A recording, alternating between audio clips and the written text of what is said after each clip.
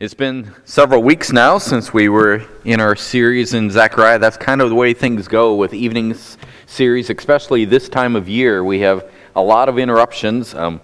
We're going to spend a couple evenings in Zechariah now this week, and Lord willing next week, and then we'll hit another gap because of Christmas and New Year's, things in between.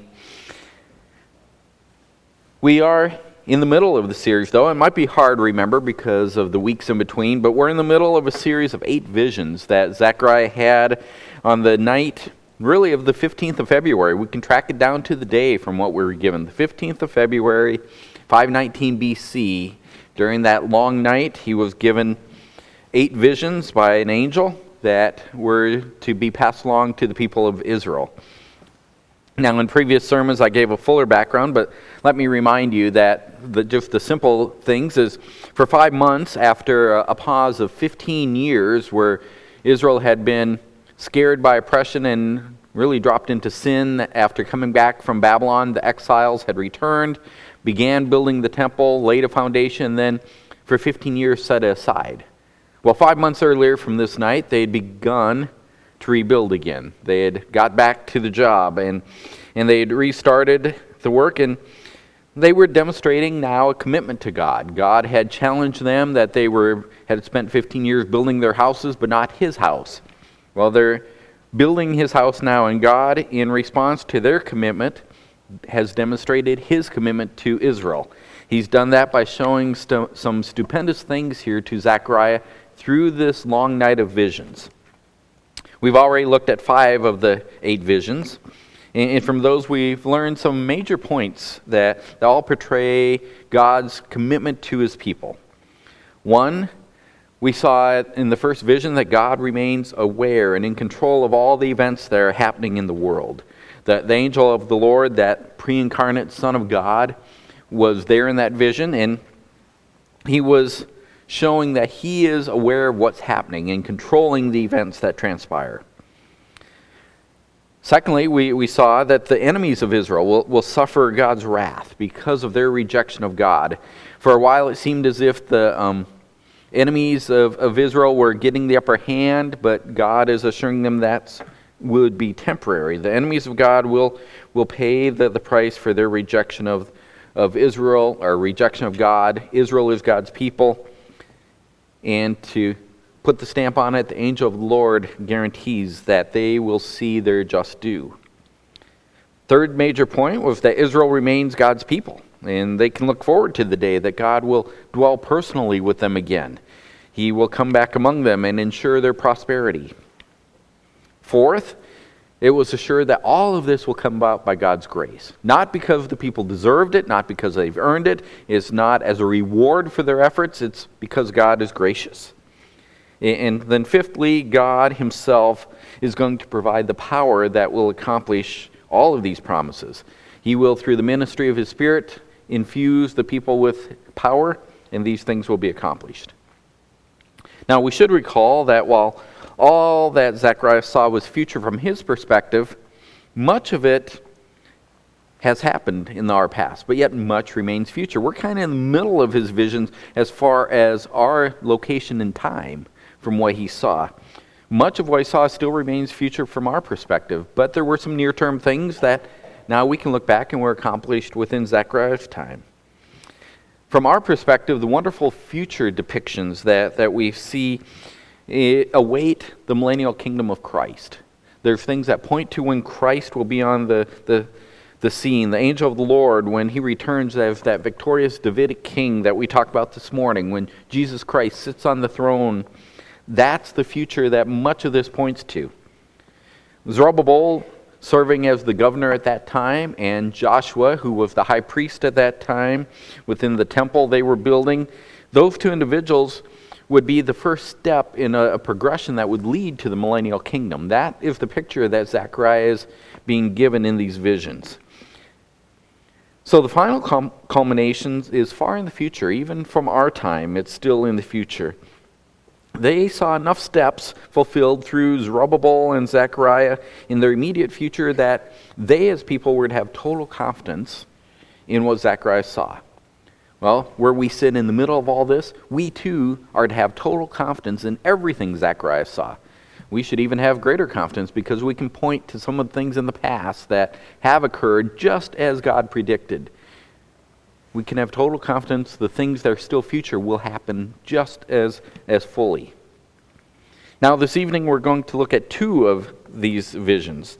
Visions number 6 and number 7. They're both short and they're related to each other. It makes sense to look at them together. Although I will tell us up front, they're filled with some rather strange content. And that's something we have to be prepared for.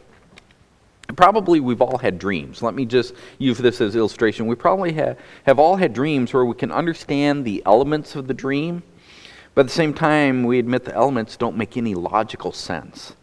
I remember one of the dreams that terrified me as a kid for a long time. In fact, I still remember it clearly now, and that's 50 years later. A polar bear was hiding in my closet. I opened the door and he was standing there reared up on his feet ready to get me. And somehow I managed to pull out a bottle rocket that I had in my coat and lit that bottle rocket with a match that somehow I already had lit. I don't know. And shot that polar bear in the eye before it could attack me. There you go. Here's an example. You can understand the elements, right? Everything I said in that dream, you understand the elements. You can picture the polar bear, you understand a dark closet, bottle rocket, everything, the elements make sense. But you put it together, there's no logic to it. Well, the significant difference between the biblical vision that we are given here by God is that it communicates truth. The only thing my dream communicated was probably fear of the dark closet or something. I'm not sure what was communicating to my mind, but what God is communicating is truth. There's a message contained within it. There's really no message in my polar bear dream. The visions that we're looking at this evening, they have important messages, but they're wrapped in these elements that somehow defy logic at times. Still, we can recognize the similarity and not miss the all-important distinction that there's a message contained in the elements without the logic that we may see missing in a dream. Does that make sense? Similar, but not the same. As I said, we're looking at two visions this evening, both contained in Zechariah chapter 5. The first vision is in verses 1 through 4. I'm calling this vision the flying scroll. The visions that we've looked at so far, they follow a rather consistent sequence. Zechariah has been escorted through the various visions by an angel who has spoken with him throughout. This angel draws Zechariah's attention to a number of things that Zechariah needs to pay attention to, and then the angel explains things as Zechariah goes along. Well, tonight I want to walk through both of these visions, the two visions we're looking at.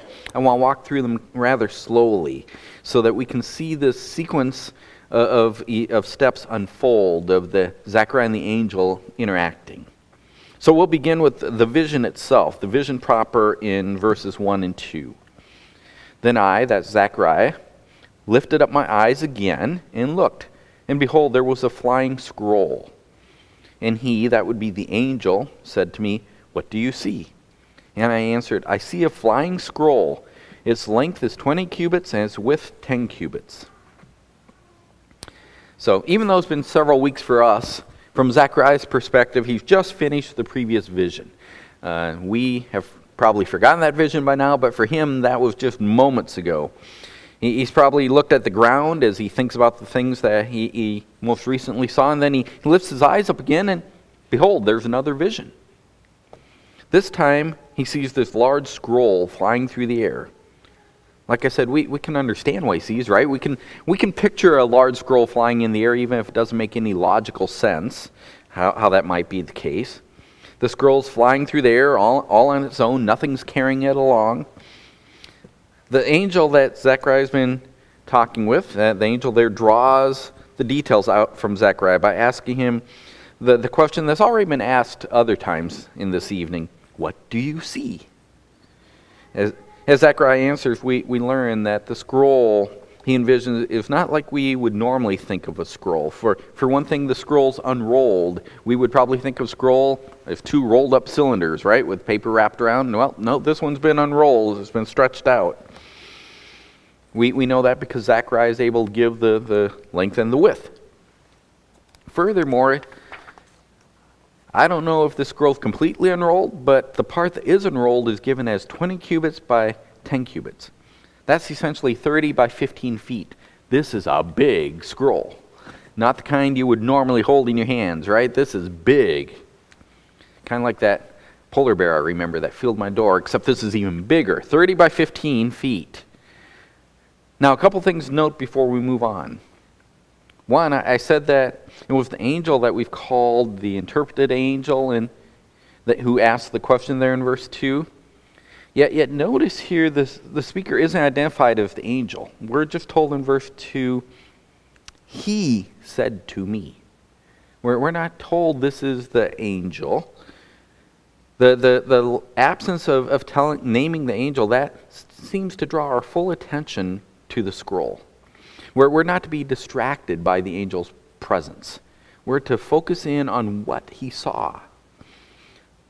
Second, the dimensions, that large scroll, the large dimensions, 20 by 10 cubits, that's equal to a number of things that are associated with worship in the Old Testament. The tabernacle is 20 by 10 cubits.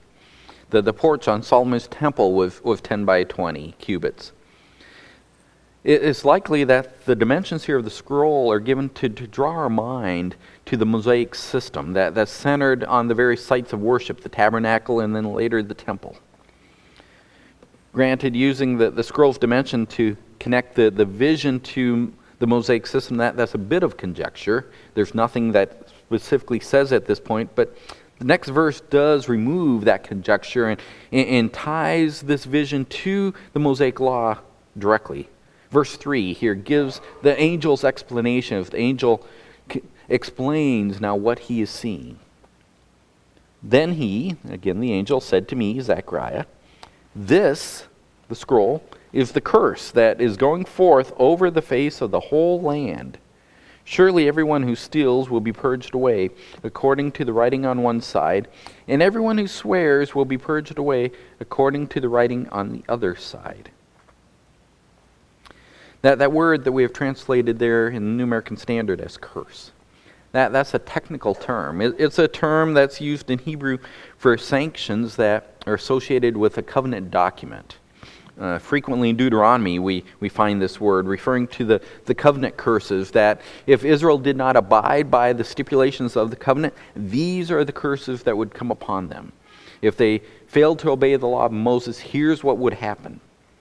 So that term alone, just that word curse, that's enough to suggest that the curses on the scroll are attached to Israel's covenant with God, because that's where the word shows up in the Old Testament.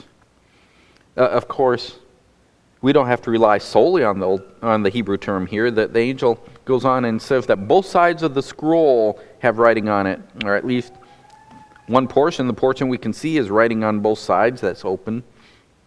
It contains two curses directed against people who commit two specific sins: the sin of theft and the sin of swearing a false oath.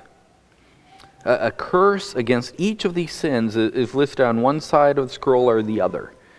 Those who thieve and those who lie. Now, it's possible, as some commentators I read seem to think, that these sins maybe were the most prevalent at the time. Stealing because the people were going through a hard time, and swearing false oaths. But I don't think that's the reason why these two sins are highlighted. Theft is a violation of the 8th command of the 10 Commandments. Remember our 10 Commandments, the Decalogue, the summation of the law of Moses. The 8th one is about stealing. Thou shalt not steal. Swearing false oath, that could refer to the 9th commandment, thou shalt not lie, or it could refer to the 3rd, thou shalt not take the Lord's name in vain. Well, the next verse makes it clear. It's a reference to the 3rd commandment. Thou shalt not take the Lord's name in vain. Swearing an untruth by God's name is what that means. It doesn't mean that we utter a curse word, it means we swear that something is true by the name of the true God when we know that is untrue. Well, the fact that the third commandment and the eighth commandment are specified here is significant. Those are the middle commandments of each of the two tabernacles. In other words, the two tablets that Moses was given. In other words, this scroll seems to represent the Decalogue, the Ten Commandments, and it's opened up, and here we see the middle section jumping out at us. The middle section, these two commands. So these two commands then represent the entirety of the Decalogue, which the Decalogue represents the entirety of the Mosaic Law. So by drawing out these two particular sins, basically this scroll represents all the curses of any violation of the law of Moses. Any sin against God that's committed by Israel. That's what's under the curse here. Sinning against God, according to the law of Moses. Now, in some of the visions, a direct statement of God is added, and that's what we have here in verse 4. In verse 4, we have the Lord's decree. I will make it, that would be the curse, go forth, declares the Lord of hosts. And it will enter the house of the thief and the house of the one who swears falsely by my name, and it will spend the night within the house and consume it with its timber and stones. Look at those initial words. I will make it go forth. The Lord himself. There's no question on whether the curse that's listed there for the covenant violations will come about. God will make sure that the punishment is met to those who deserve it. God is ensuring that the curse will find its fulfillment. Well, what is the curse? He tells us the curse is the utter destruction of every sinner. There will remain no trace of the person or even their house. This curse will enter and annihilate the person. It's as if the curse is a living entity, something that can enter the house at sundown and spend the night there consuming every trace of the sinner, so that by morning there's not even a crumb remaining of that sinner. Now, if this had been the first vision of the night, it would be absolutely terrifying. Zechariah surely understands all too well that the people he's dwelling among, the people of Israel, they've sinned in numerous ways before God. For 15 years, they weren't building the tabernacle. They were sinners. Remember, though, God has already assured Zechariah that Israel will remain his people. He's assured Zechariah that the people will be preserved by his grace. Those messages have come already. And because of that, Zechariah cannot take this vision to mean that God will annihilate Israel. That God is going to wipe Israel from the face of the earth because of their sin, that every Israelite's going to disappear. No, in the flow of the visions, in the sequence of what he's seen, rather than this being a threat, this is a promise. God promises that he is going to purify his people. He will remove sinners from the midst of Israel. Rather than abandoning his people, God is committing himself to cleansing his people. Think about this from the perspective of Zechariah's generation.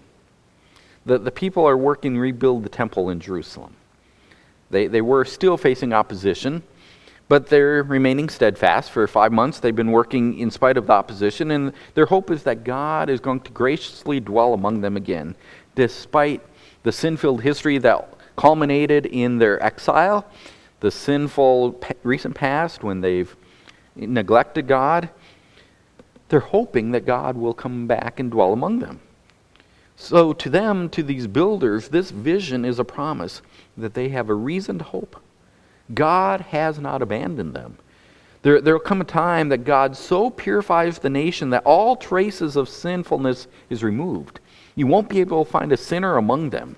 Nothing will hinder God at that point from dwelling in their midst, because a holy God can dwell among a holy people. Now, we could draw that implication out further tonight, but the seventh vision complements the sixth vision. So we'll move on before we draw this out a little bit further.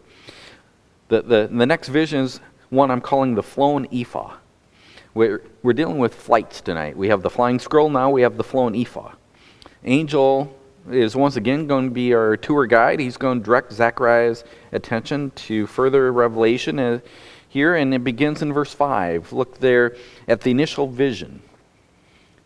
Then the angel who was speaking with me went out and said to me, "Lift up now your eyes and see what this is going forth." I said, "What is it?" And he said, "This is the ephah going forth." And he said, "This is their appearance in all the land. And behold, a lead cover was lifted up, and this is a woman, sitting inside the ephah." Now, whether the object that Zechariah initially sees is in flight or not is unclear. It is going forth. That means it's in motion of some sort. What he sees is an ephah. Probably some of your versions helpfully translated as a basket, because an ephah is simply the largest unit of dry measurement they used. It was the unit they used for dry measure, but typically that measurement was done in the form of a basket.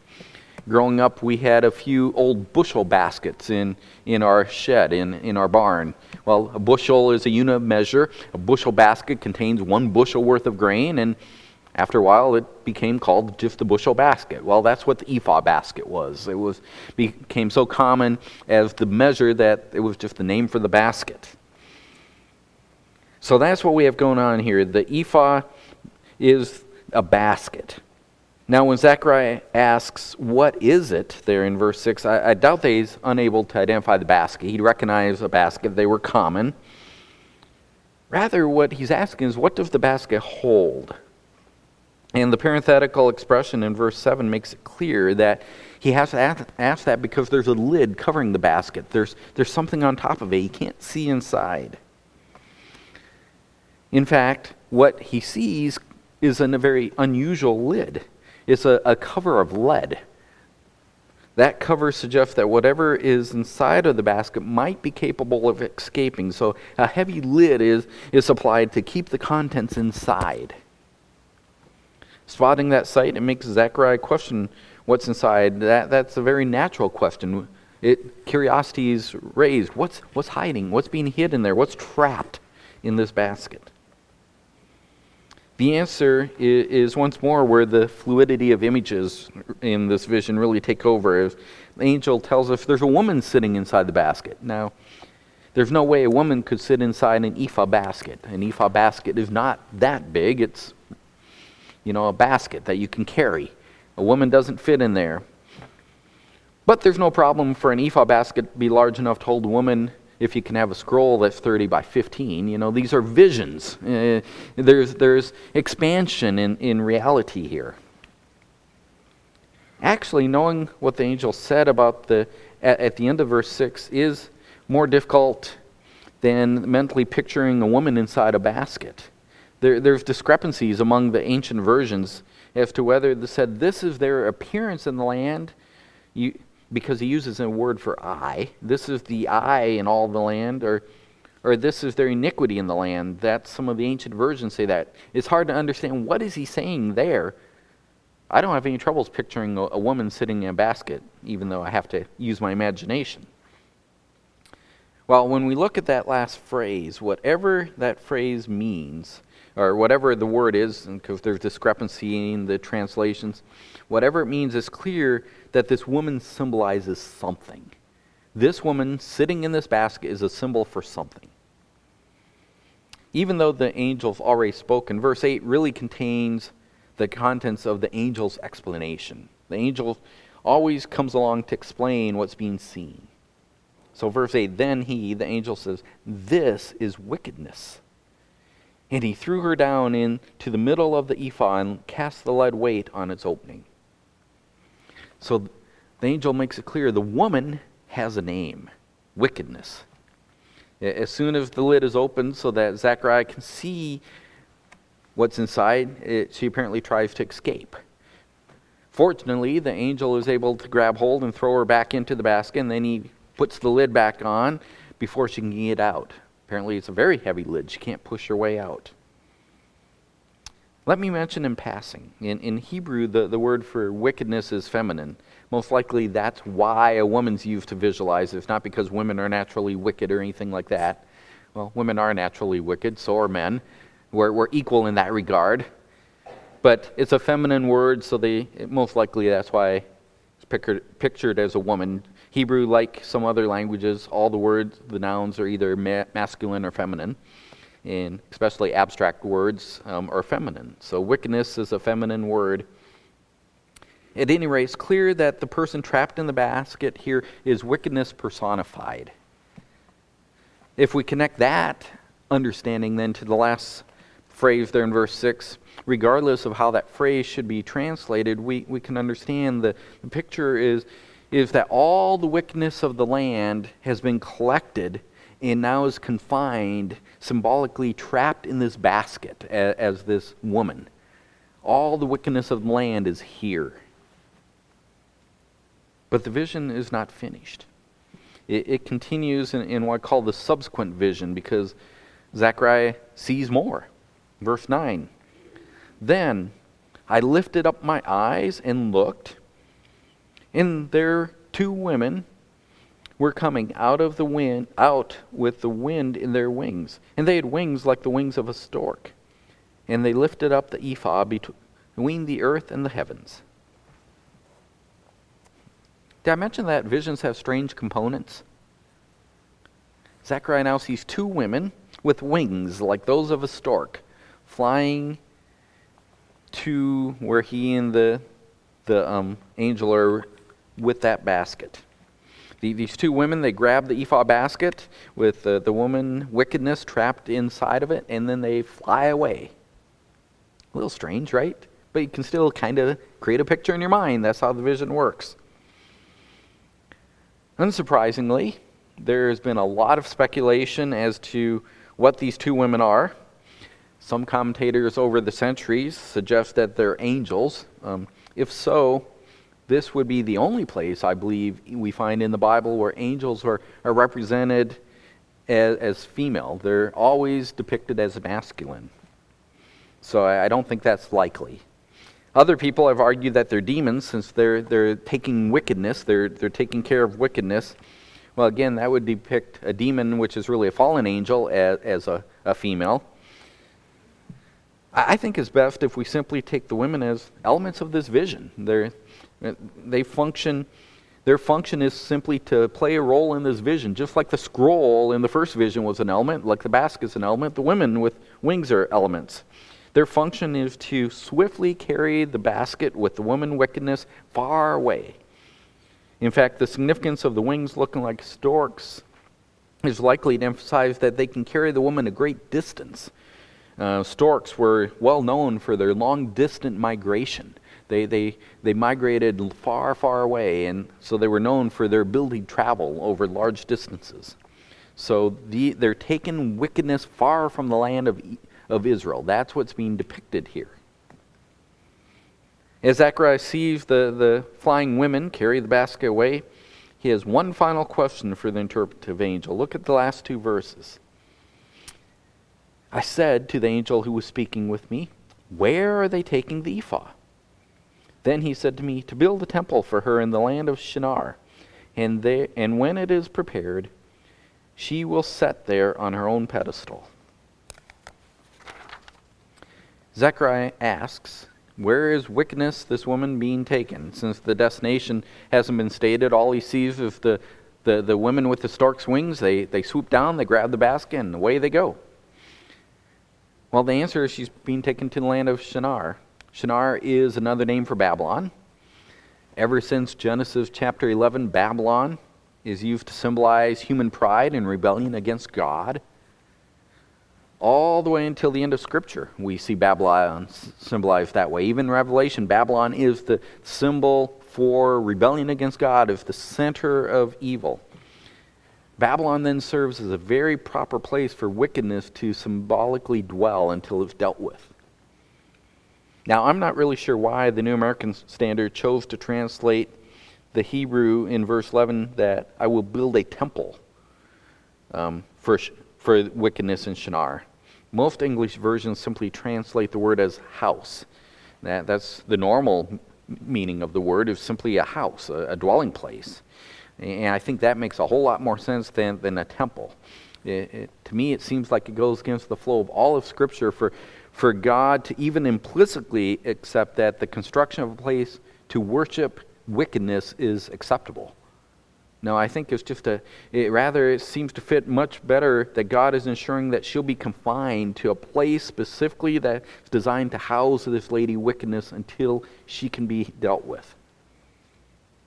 He is returning her, so to speak, to her place of origin.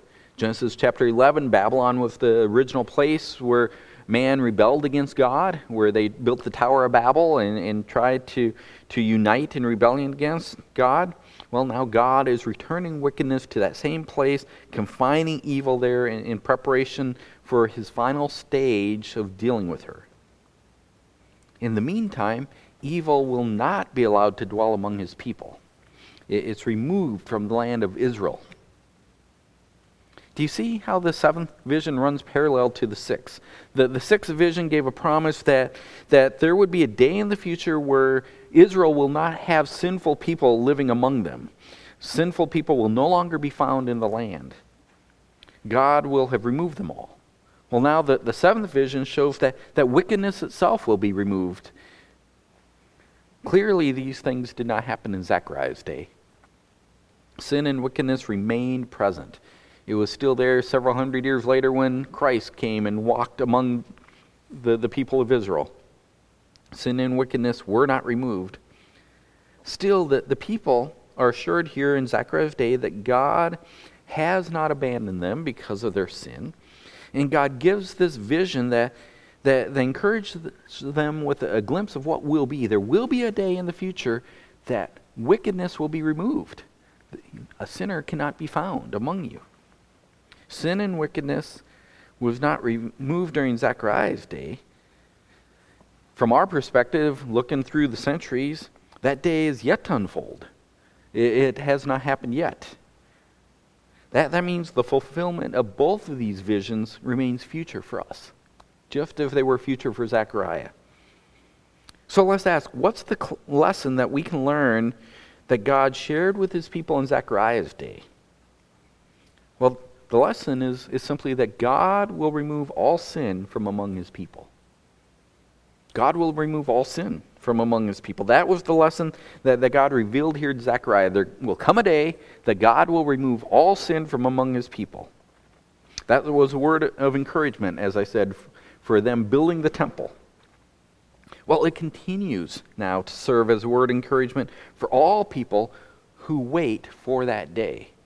Between Zechariah and us, there have been centuries of people waiting for the day that God will remove all sin from among his people. We now find ourselves standing in wait for that day, when God will remove all sin from among his people.